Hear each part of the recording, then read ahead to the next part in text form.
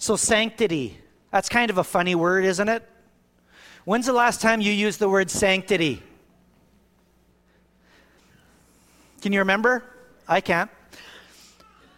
Have you ever used the word sanctity? Ever? I mean, there's some people here, you've never heard that word before, and maybe you've never used it, and you might certainly wonder what in the world that means. Sanctity.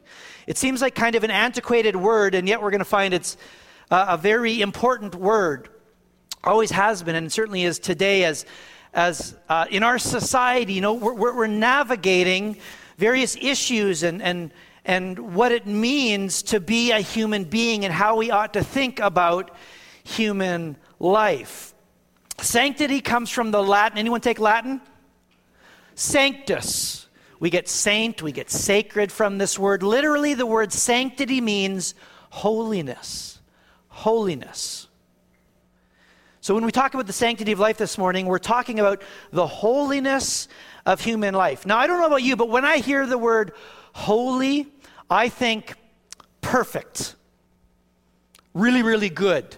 So to live a holy life would be to kind of live a really good, perfect life. To be holy is to be exceptionally good. And maybe you think this morning you're not holy. Maybe you think you know someone who is, but maybe you wouldn't call yourself holy. But what you're going to see is that you are, in fact, holy.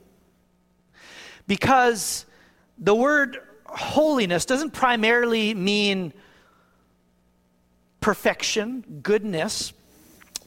That word that comes from the Bible, holy, literally means set apart for a special purpose.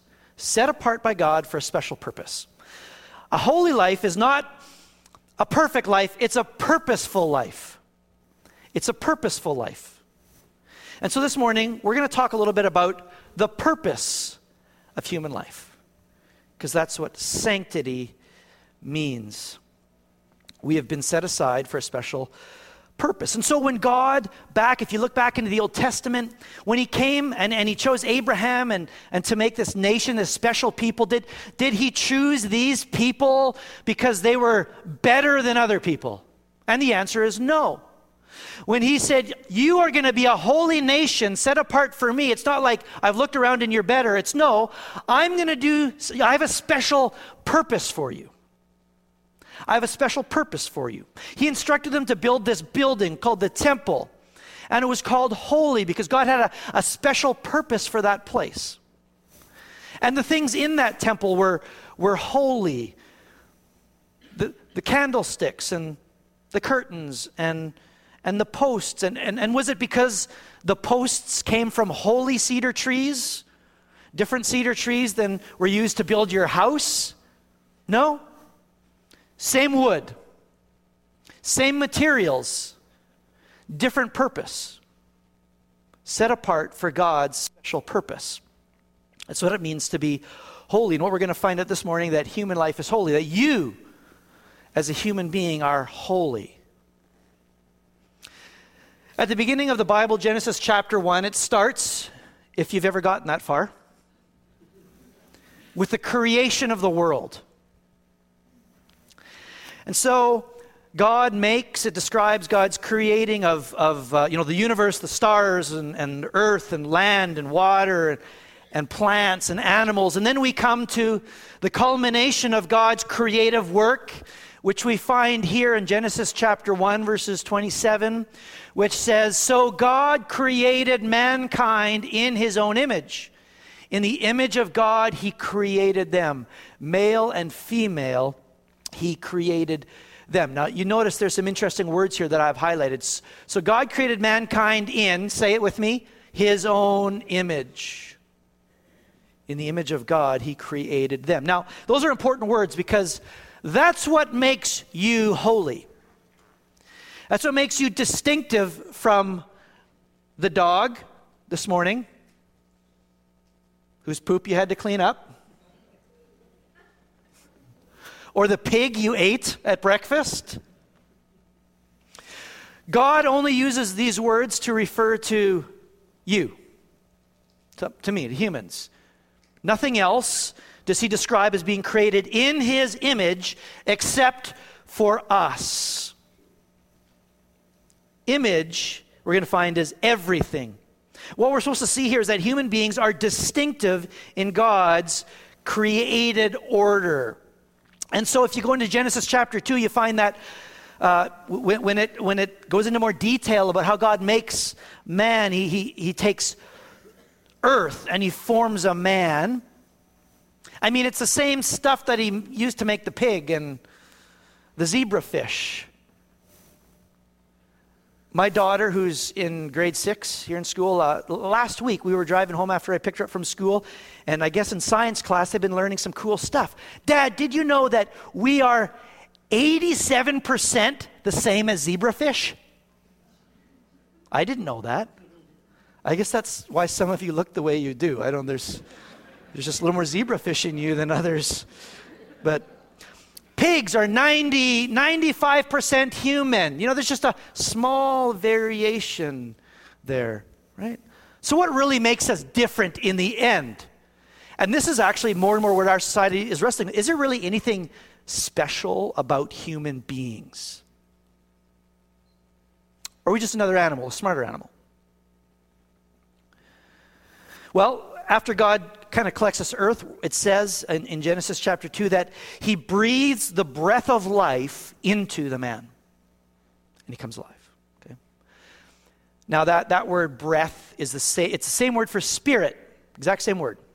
God breathes his spirit, and it never uses this terminology with anything else God makes but man. God breathes his spirit into the man, and the person becomes a human being. We are people in which there is, in some sense, God's spirit. What does it mean to be made in God's image? Well, it means, first off, that we have a unique purpose, as I say, a unique job. The next verse says, God blessed them and said to them, be fruitful and increase in number and fill the earth and subdue it. Rule over the fish in the sea and the birds in the sky and over every living creature that moves on the ground. And you see those words rule and subdue, and you're thinking, is this like God saying, just mine that earth? Just get it in a headlock, give it a noogie, and say, who's your daddy? No. Too much TV watching? I don't watch TV. I watch Netflix. That's different. Who watches TV anymore? What he's saying is, you have a special role as human beings. You are my representatives on the earth. Everything I've made, you are to be caretakers. You are representative of God's perfect righteous rule on the earth. That's your job. Caretakers of what I've made. So he gives this unique job to man. Humans, to be made in the image of God also means that humans have a unique value. This is why God will go on to say in Genesis chapter 9, a few chapters later, that this is the story of Noah. Chapter 9, verse 5, and God says to them, for your lifeblood I will surely demand an accounting. I will demand an accounting from every animal, and from each human being too. I will demand an accounting for the life of another human being. How you treat another human being. Whoever sheds human blood, by humans shall their blood be shed. For in the image of God has God made mankind. He says, be very careful how you treat human beings. They are made in my image. They are holy. They have a unique value to God, an intrinsic worth. We as human beings, apart from all else that God has created, God has given the ability to know him. You can know God, and God made you to know him. God made you to live forever. I don't know about Fluffy. I don't know what happens to Fluffy. But God made us to know him and enjoy him forever. We have intrinsic worth because we bear the image of God. And so we see David saying in Psalm 139, Starting at verse 13, God, you created my inmost being. You knit me together in my mother's womb. I praise you because I am fearfully and wonderfully made. Your works are wonderful. I know that full well. My frame was not hidden from you when I was made in the secret place, when I was woven together in the depths of the earth. Your eyes saw my unformed body. All the days ordained for me were written in your book before one of them came to be. How precious to me are your thoughts, O God. How vast is the sum of them. David is saying a few things here. The first thing he's saying is that God is the maker of all life. I may not have to convince you on that, but listen, he's saying it's God that's knitting you together. Mom and dad provide the DNA, but the person-forming work that is happening there, beginning at conception, is the purpose or the person-forming work of God who is intimately involved in this process. He is knit. Notice God knits, he doesn't crochet. I just want to point that out. The word crochet is the Hebrew word meshek. This is kelem, which is knit. I made that up. But it's worth noting God knits, but he does not crochet. So, God knits us together. He is the one putting us together in body and mind and in spirit. That is the work of God. That's the first thing he says here. The second thing he says is that God's person-making work is wonderful. We are fearfully and wonderfully made. Now, the word fearful there doesn't mean I'm scared of something. It means that I feel reverence and awe about what God has made and about his work in making it. When we look at another human being, when we look at ourselves, and when we look at others, we need to see that we need to be in awe of who we are and what God has made us as human beings to be. Every one of us. I mean, animals do what God made animals to do. My dog, he pretty much does the same thing every day. He eats. He can hear a package open a mile away. He eats. He sleeps. He does his business. He does what God made him to do. God made man to be like him. He has given us the creative ability, the mind, in a way, of God. We alone have the ability to know the one who made us, to know God. We have the ability, like God, to create, to make that which is beautiful, art. Some people like art. Some people go to museums to see these beautiful pieces of art that man has made, or to orchestras to hear this beautiful music that man has created. We can behold, we can make beauty and we can behold beauty. I don't know that they do it anymore. Remember Coca-Cola, they had that for years. They had that commercial campaign with bears, polar bears. Remember that? And what would the polar bears always do? And they would drink their Coke on the side of a snowy hill, watching I may be the only one that saw the commercial, but watching the Northern Lights. Remember that? They're sitting there being bedazzled by the Northern Lights. Do you know what polar bears don't do? They don't watch the Northern Lights. Can you imagine? Yeah, they don't. They actually don't go up on the side of a hill and just sit there and go, wow, that's amazing. And they don't drink Coke. That's another little detail there. Okay, you know what? No animal does. No animal does. You know who does? Those made in God's image, who can make beauty and who can behold beauty and who can encounter God in what he has made. We are unique. We are holy in all that God has made. So he says, God's work in making us, we are fearfully and wonderfully made. And then David also says that in verse 16 there, that all the days ordained for me were written in your book, God, before one of them came to be. In other words, you made me with a plan and a purpose. You care for me. You are intimately involved in my life, whether I know it or not. You made me with a plan and a purpose. This is what it means to be. human. This is why we are holy, set apart. We are highly valued by God. And yet, I mean, if we're honest, we're deeply broken people. And we might bear the image of God, but sometimes we wonder if that image is still really there because of what we go through, the suffering maybe that we go through, the things we encounter, or maybe our own missteps, our own sins in our life. And so we're wrestling with all of this, I know, as a society right now in 2019.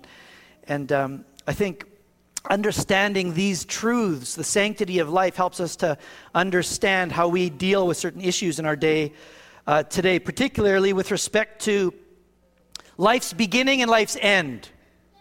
Lots of different ideas about what does the value of human life mean at life's beginning and at life's end. The definition of a human being is, do you know the definition of a human being? According to the government of Canada?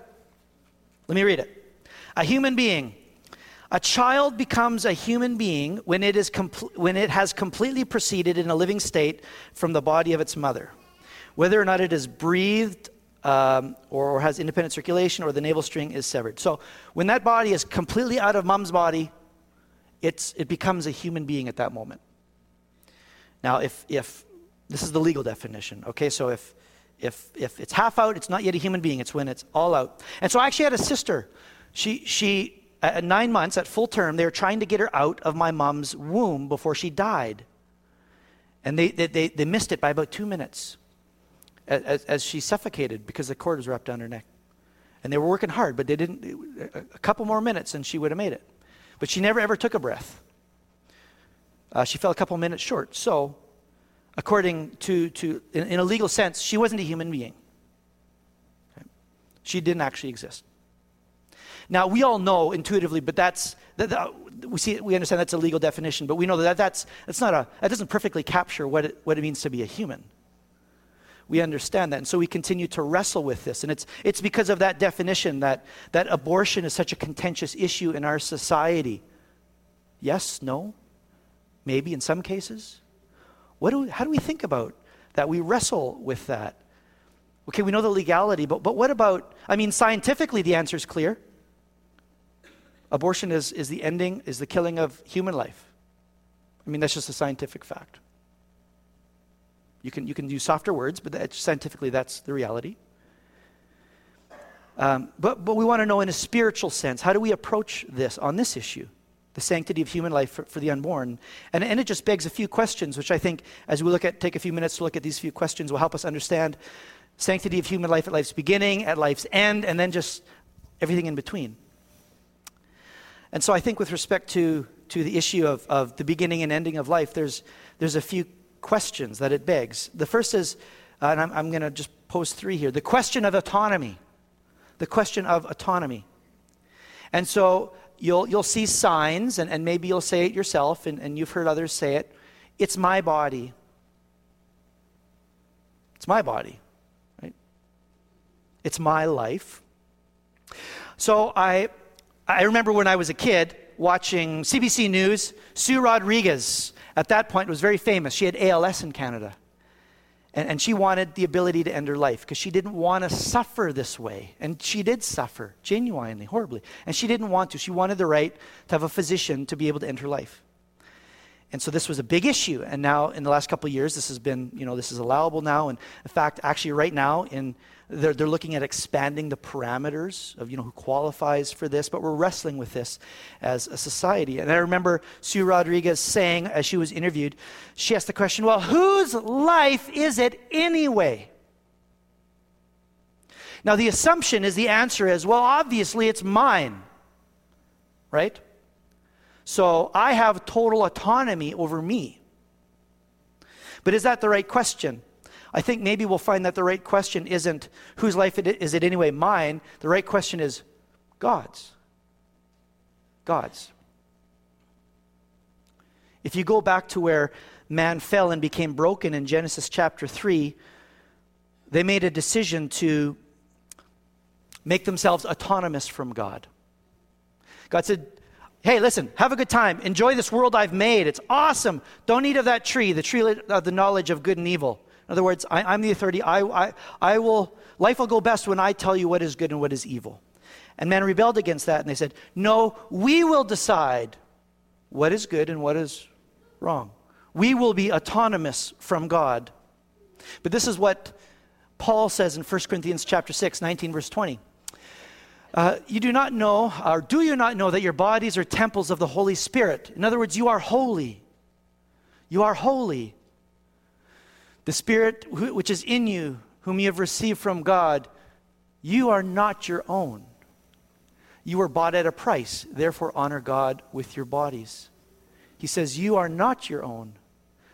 You were bought at a price. And of course, he's referring to Jesus Christ, the perfectly autonomous one. God, who created the world, autonomous. Jesus came and he took on flesh and he laid down his life. Jesus didn't say, my body is my own. He says, I lay it down for you, for the world, for each one.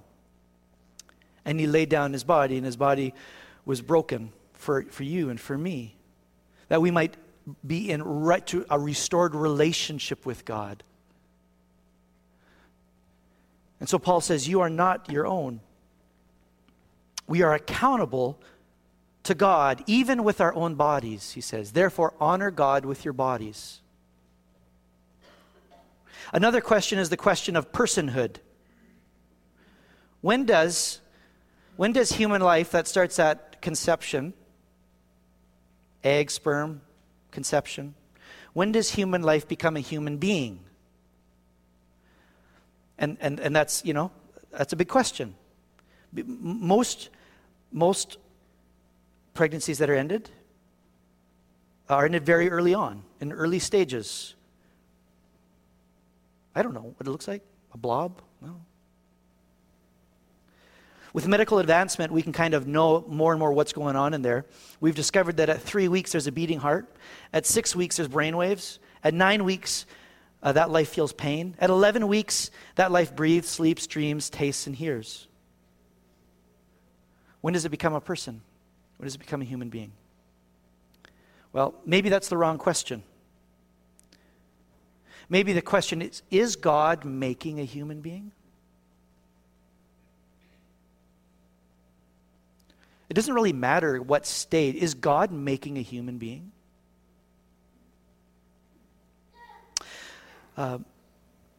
Someone has said this. He says, this we can say, I think, with great certainty. What is happening in the womb is a unique person-forming work of God. And only God knows how deeply and mysteriously the creation of personhood is woven into the making of a body. He says, therefore, it is arbitrary and unwarranted to assume that at any point in the knitting together of this person, its destruction is not an assault on the unique prerogatives of God as its creator. It is God's work to bring about God's image. And if that's what it is, then ending that, killing that is, I would say, an affront to God's right as creator, as maker. We are undoing what God is doing, destroying what God is creating. Is God making a person?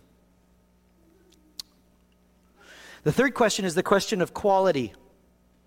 Now, at some point, you hear quality of life all the time, don't you? Quality of life, quality of life. We rate countries, quality of life. Hey, we all want good quality of life. We should all work for that and help others work for that. But I wonder if sometimes we haven't made an exchange. Quality of life in place of the sanctity of life. And now we're measuring the value of life based on its quality. Who somebody determines. I'm not sure how you perfectly determine which life is worth living and which life isn't worth living. But we have, again, with medical advances, prenatal testing. It's pretty amazing now what they can find out. When this little person is being formed, they can actually find out quite early on if it has certain diseases, defects. One of them is,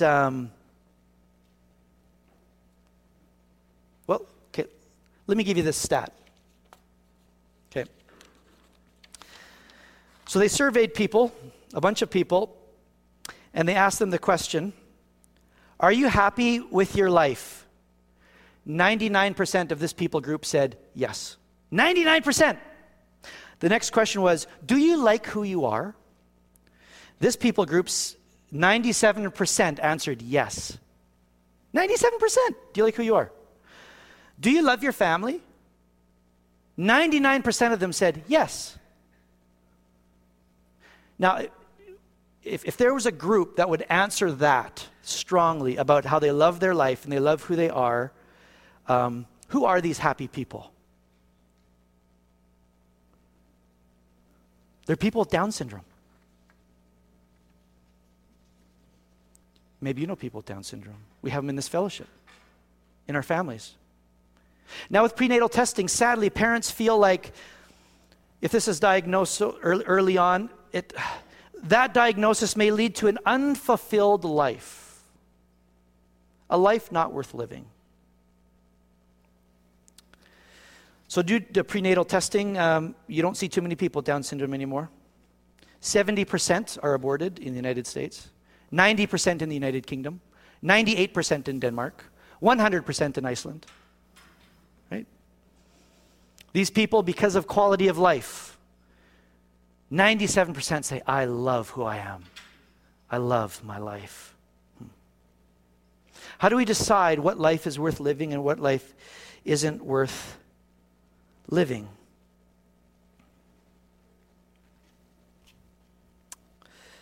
So we are deeply broken people.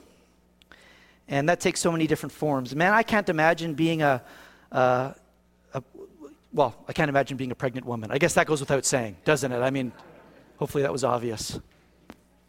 But being in a position where all of a sudden you're pregnant and that scares you and that's unexpected and it seems like this is a terrible thing that we're at in life financially and in relationship and your addictions and whatever else might be going on.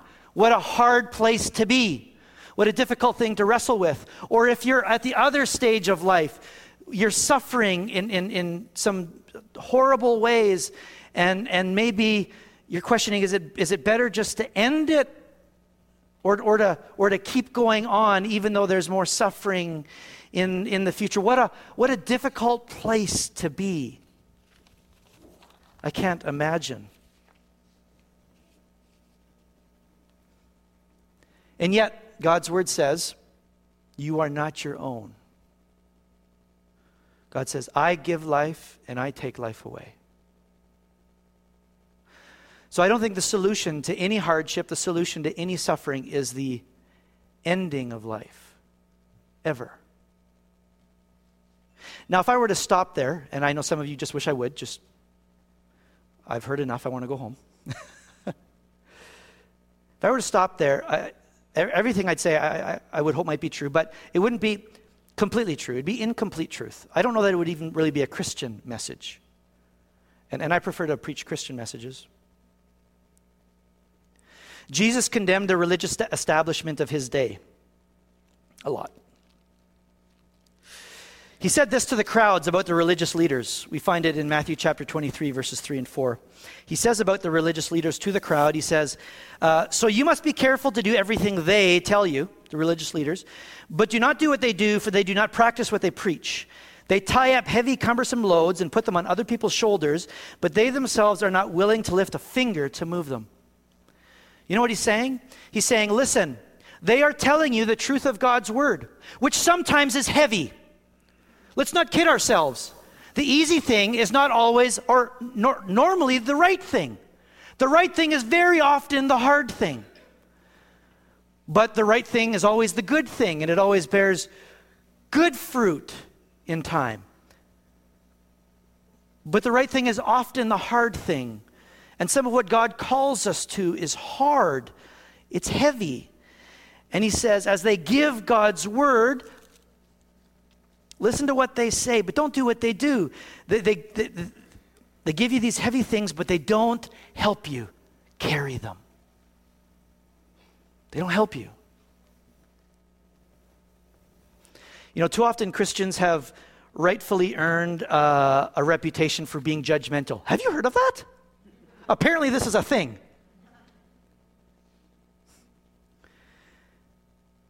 Oftentimes earned.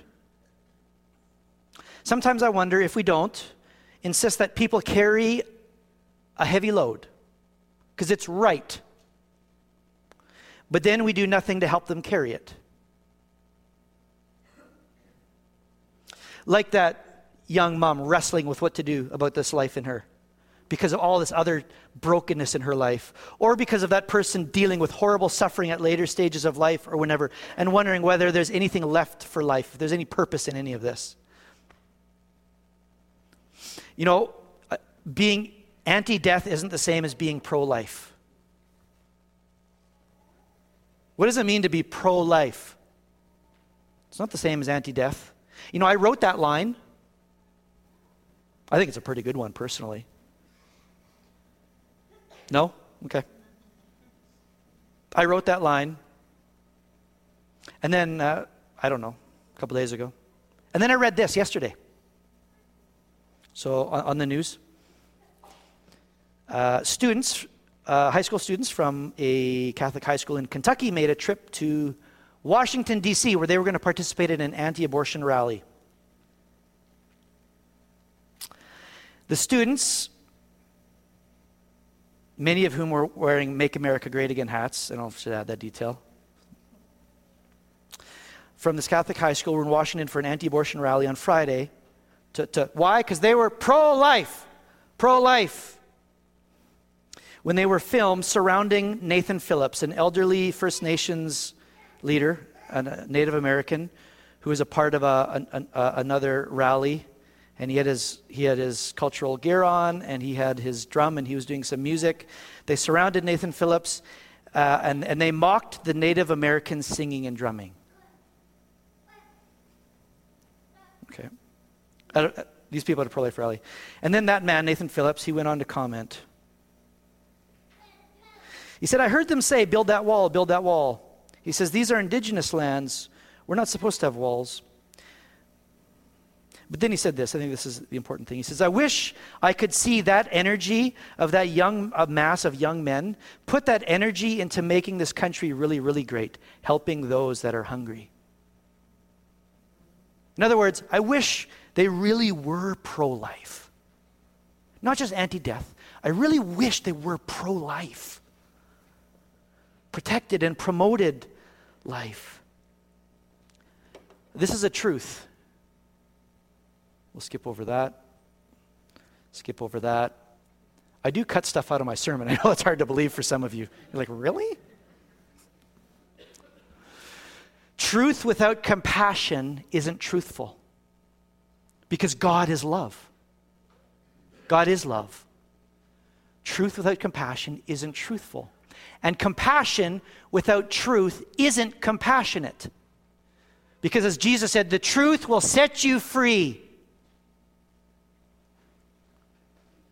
And we live in a world where it seems to be one or the other. Which side are you on? Are you on the truth side or are you on the compassion side? We're told that Jesus came, John chapter 1, Jesus came full of grace and truth.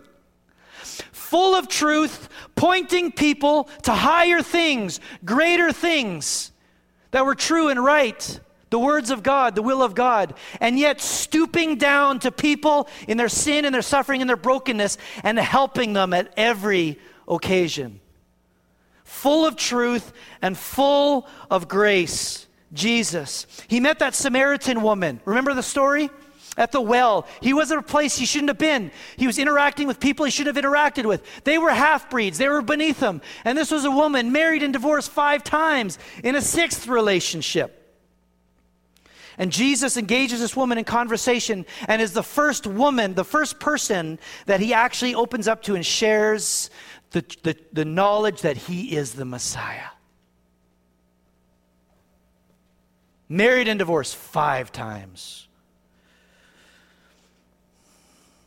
He heard Bartimaeus, a blind man, standing along the side of the road, I guess trying to get some coins, some shekels to feed himself. Jesus and the big crowd passed him by, and we heard whisperings that Jesus was in the crowd. We're told he cries out, Son of God, have mercy on me. Have mercy on me. And people were told, try to quiet him. Shh, shh, shh, there's all these people. He's important. He's other things to do. Son of David, have mercy on me. Jesus hears and he stops and he turns around and he wades back through the crowd and he finds Bartimaeus and he says, son, your faith has made you well. See. And people were bringing little children to Jesus, and then the disciples were saying, he's far too busy for these people. Go, go. And Jesus says, no, let the little children come unto me, for such is the kingdom of God. He walks into a town, and there in a tree is a man named Zacchaeus, a wee little man. And a wee little man was he. I believe he was in a sycamore tree. For the Lord he wanted to see, but I digress. And he was a tax collector. He was an outsider. Everyone in the community hated him because of everything he represented. He was on the margins. And the first thing Jesus says when he walks into town is he looks up and he sees Zacchaeus and he says, I am going to have a meal with you. And he goes and changes Zacchaeus' life. And he approaches the untouchable lepers. You have to stay a whole football field away from them. They're contagious. They're dirty. He approaches a whole colony of leopards and he touches the untouchable to make them whole.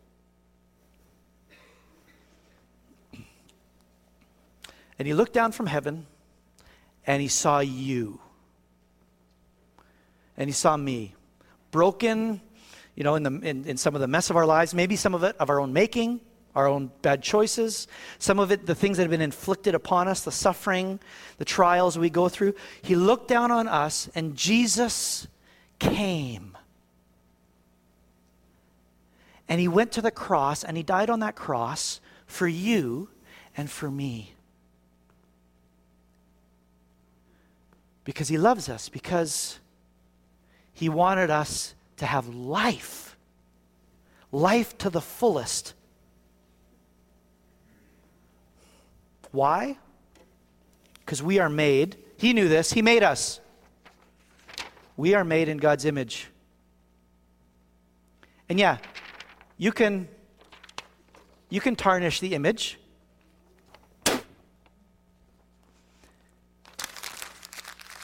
That's why you don't want to sit in the first two rows. I get it now.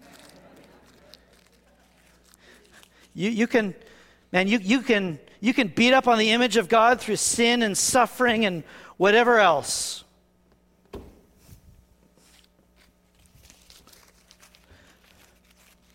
But Jesus knew that in spite of all of that, despite of all the sin and the suffering and anything else, as tarnished and wrinkled and beat up as we might be, we are still the image of God.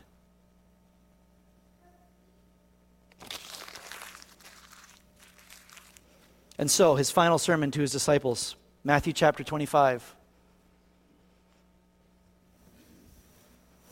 tells a story. When the Son of Man comes into his glory and all the angels with him, he will sit on his throne and he will gather all people before him, and then he will separate people onto either side. And in verse 34, then the king will say to those on his right, come, you who are blessed by my Father, take your inheritance, the kingdom prepared for you since the creation of the world. For I was hungry and you gave me something to eat. These are the words of Jesus now. He is the king. He is this king.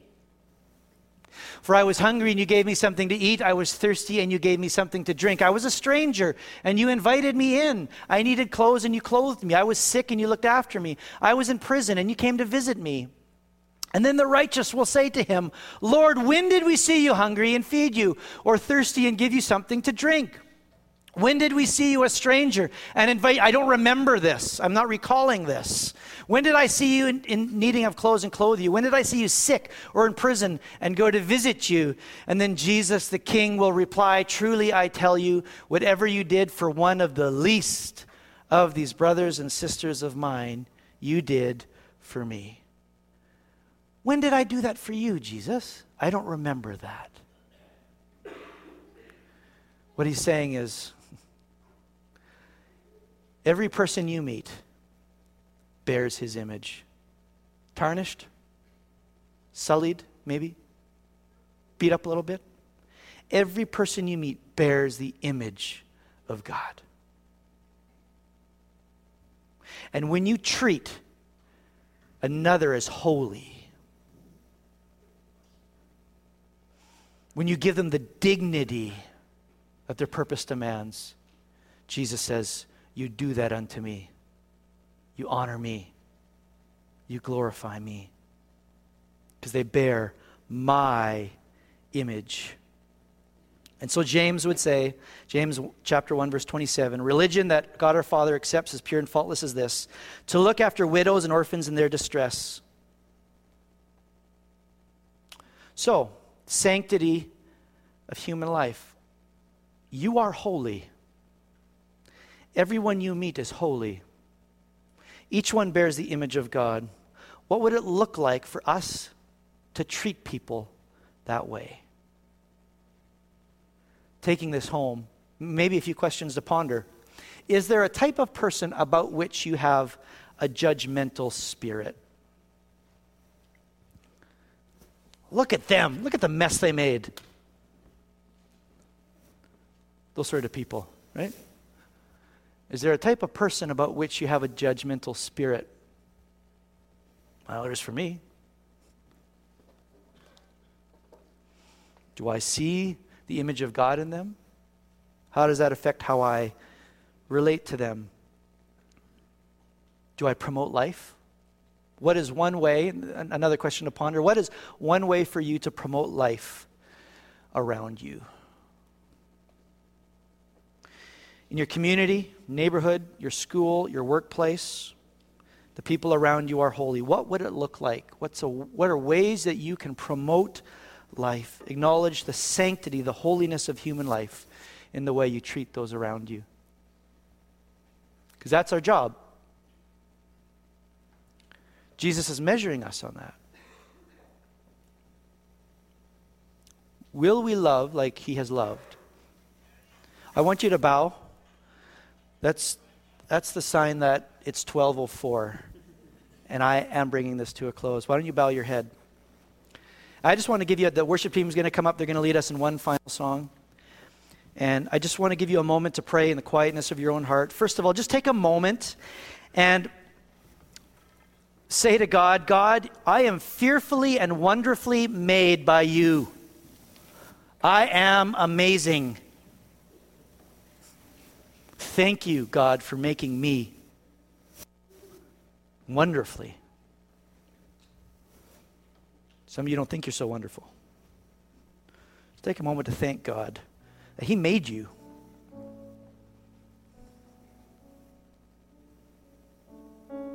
You can tell him, I believe that I'm fearfully and wonderfully made, even if I don't feel it today.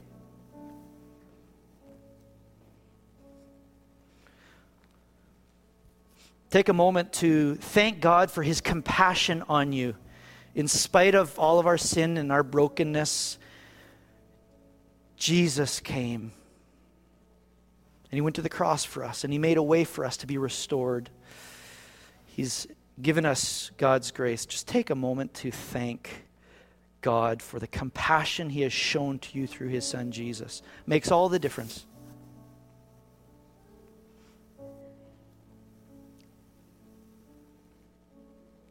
Then lastly, just take a moment and say, God, I want to be like you, and I want to bring your love and bring your compassion to those around me. I want to treat everyone I interact with as holy, because they are holy. Lord, what would it look like? What would it look like for me to live in my own life, my own workplace, my school, my neighborhood, for me to live out the sanctity of human life?